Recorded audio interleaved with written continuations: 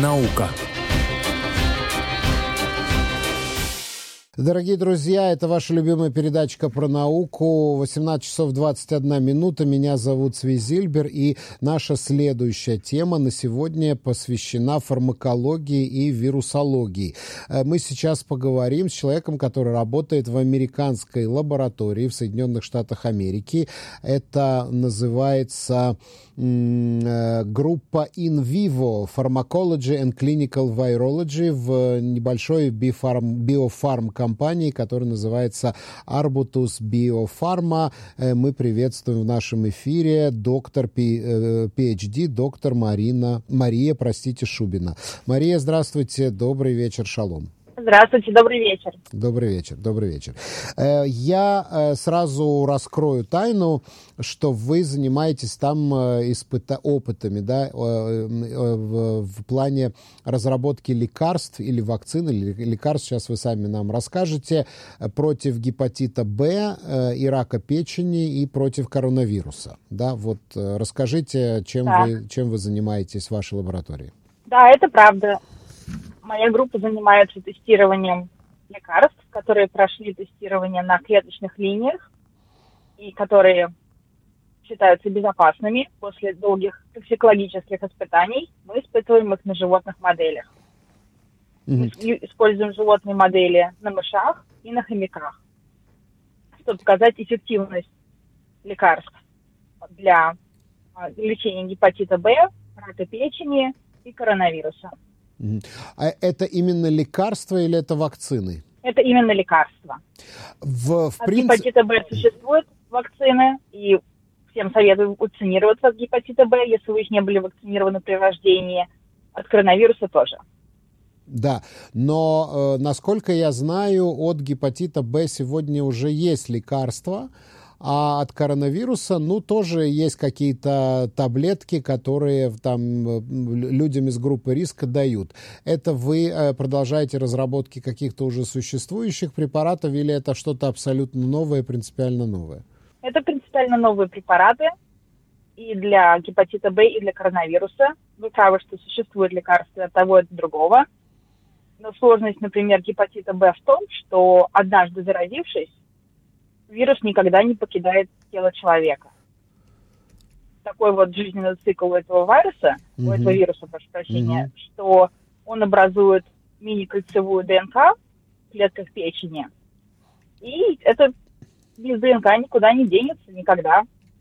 Существуют лекарства, это аналоги нуклеотидов, которые люди пьют, и они снижают вирусную нагрузку, они снижают количество антигена, который вырабатывает гепатит Б и который приводит к истощению иммунного ответа. Но, к сожалению, эти лекарства, широко распространенные, они не полностью эффективны. А скажите, пожалуйста, что касается короны, да, вот это тоже какие-то принципиально новые лекарства? Ведь я знаю, что, мы помним, да, что на протяжении всей пандемии, искали лекарства, но все никак не получалось. Да, это очень интересная история, которая происходила прямо на наших глазах. И в самом начале пандемии это было похоже на то, что люди просто хватали с полок то, что есть, и пытались это использовать для лечения коронавируса. Это не новая стратегия, это было сделано уже давно для других проблем, когда люди пытаются использовать уже лекарства, которые прошли все испытания для какой-то другой болезни. Но, к сожалению, эти лекарства не были очень эффективны. И для коронавируса на сегодняшний день есть терапия антителами, это иммунотерапия, и есть терапия при помощи ингибиторов протеиназ вируса. Так. То есть у вируса есть ферменты, которых нет в теле человека, и они являются наиболее главной задачей, чтобы подавить при помощи лекарств. Но, к сожалению, Paxlovid, например, препарат от Pfizer, он содержит ингибитор протеиназа под названием МПРО и содержит бустер под названием риtonavir. Он эффективен, но он не полностью эффективен, и он эффективен только для определенных штаммов коронавируса. А в принципе, вот эта семья вирусов, из которой выходит коронавирус, там гораздо больше различных вирусов, и наша компания занимается разработкой панкоронавирусного препарата. Вот это очень важно. То есть этот препарат будет эффективен против всех видов коронавируса, всех штаммов и всего вот этого семейства, потому что я так понимаю, что туда относятся и птичий грипп, и другие. А туда относятся другие лихорадки, птичий грипп туда не относится. Птичий не относится. Грипп – это вообще отдельная тема. Я делаю свою докторскую работу, изучая грипп. Вирус гриппа – это один из моих любимых вирусов, потому что он просто уникален. Он мутирует каждый год. Это вы имеете в виду аденовирус? Я имею в виду инфлюенса-вирус. Это вирус гриппа. Да. Вирус гриппа, он уникален тем, что в его геноме всего 8 генов, и они рекомбинируют. И он может рекомбинировать с очень схожими вирусами из других штаммов, так скажем. И мы можем получить какой-то новый вирус каждый год. Также вирус гриппа уникален тем, что люди очень часто подхватывают его от домашней птицы, у которой он может вызывать либо летальный исход, либо не вызывать вообще почти никаких симптомов. Но вот это соседство людей и птиц, оно считается особенно опасным, потому что вирусу легко, так сказать, перепрыгнуть с птицы на человека. Ну, я так понимаю, что так и произошел птичий грипп, когда он перепрыгнул с птицы на человека. Да, так и произошел. Есть так называемый птичий грипп, свиной грипп, в зависимости от того, кто заразил человека. А скажите, пожалуйста, вот каждый год появляется новая прививка от очередного сезонного вируса, и вот всем предлагают сделать эту прививку, особенно группам риска.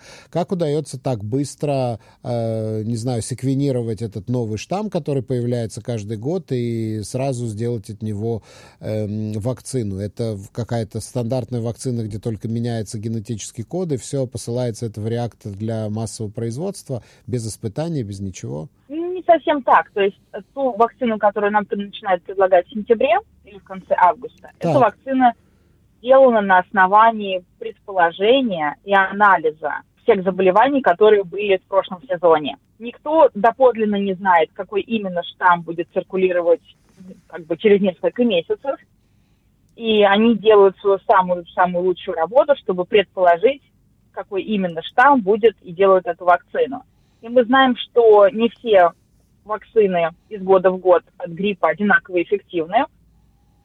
Пару лет назад вакцины, в общем-то, они не сделали хорошую работу, предполагая, какая будет именно вакцина нужна, и было очень много заболевших.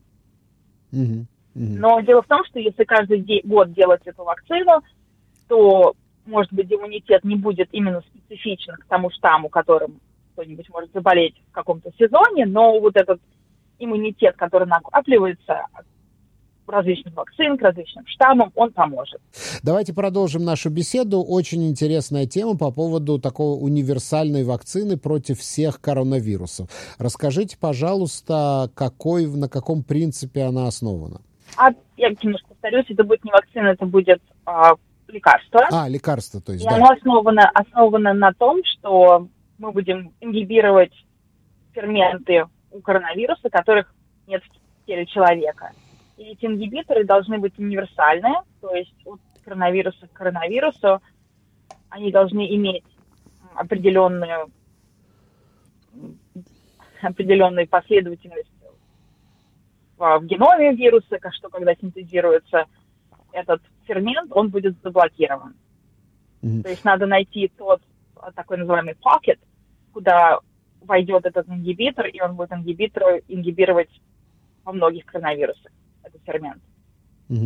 То есть я так понимаю, что это будет вот как антибиотик, который дают при бактериологическом заражении, да, то есть это только будет такой же препарат при вирусном заражении, который будет, действовать вот как антибиотик, только на вирусы.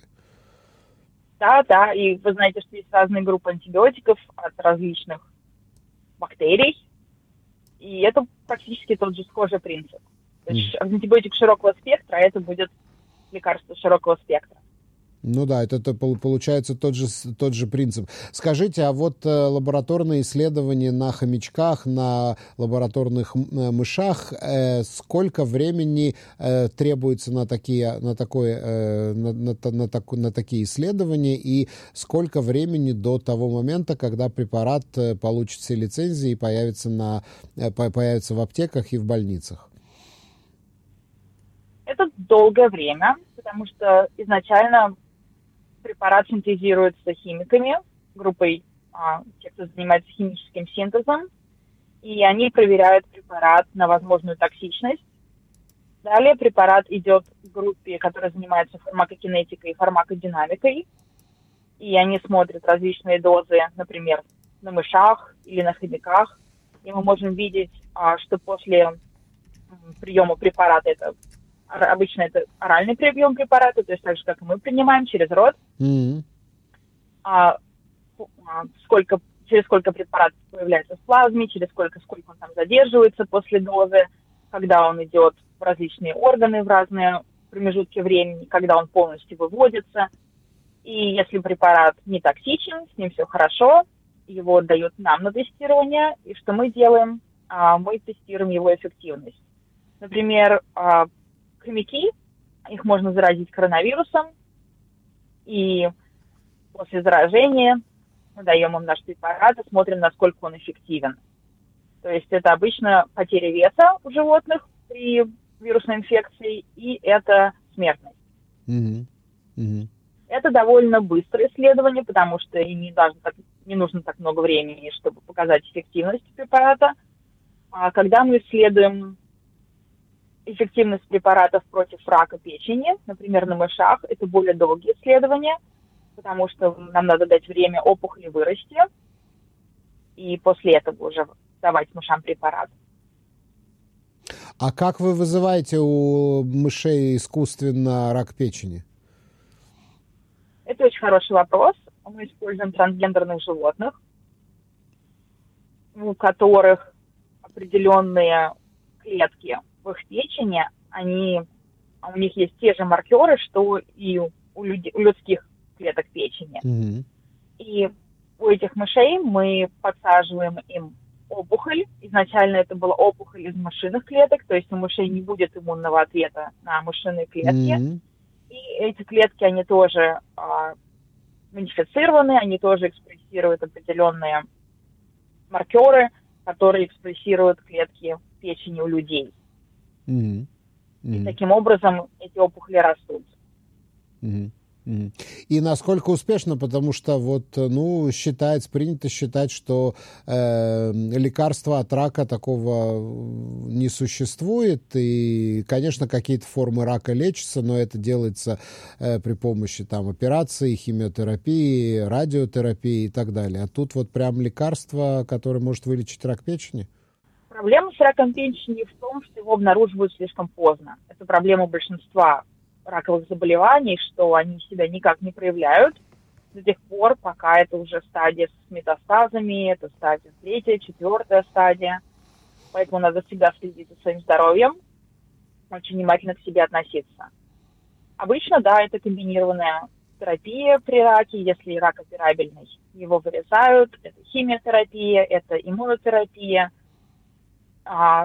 Те препараты, над которыми работаем мы, которые скоро пойдут в испытания в Новой Зеландии на здоровых волонтерах, это первый этап испытания препаратов. Это волонтеры, это люди, у которых рак печени и которым, в общем-то, нечего терять. Самый первый этап – это этап испытания безопасности препарата. Препарат будут давать людям без рака печени, здоровым волонтерам. Mm-hmm. Это самый первый этап. Если этот этап пройдет, то тогда набирается клиническое испытание для людей с раком печени. Это уже конкретно, чтобы проверить эффективность, насколько это лекарство лечит, да, эффективность. Да, сколько... да. Угу.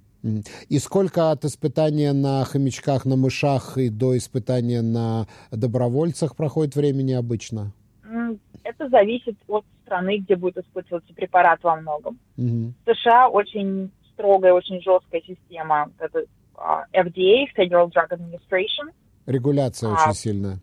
Да, очень сильная, и они запрашивают очень много документов очень много всего, и они могут по каким-то причинам отказать, даже по причинам, которые кажутся немного нелогичными.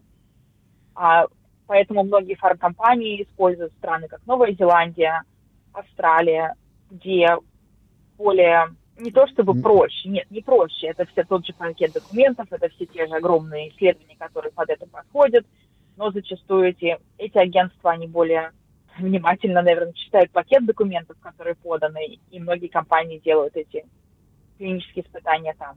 Ну что ж, очень интересно. Мария, я благодарю вас за участие в нашей программе, за эту очень интересную беседу, и я желаю вам всяческих успехов в вашей деятельности, которая, несомненно, спасет много человеческих жизней. Большое вам спасибо. Большое спасибо, было очень приятно. Дорогие друзья, я напоминаю, что с нами на линии была доктор Мария Шубина, ученый в группе In Vivo Pharmacology and Clinical Virology в американской биофармкомпании, которая называется Arbutus.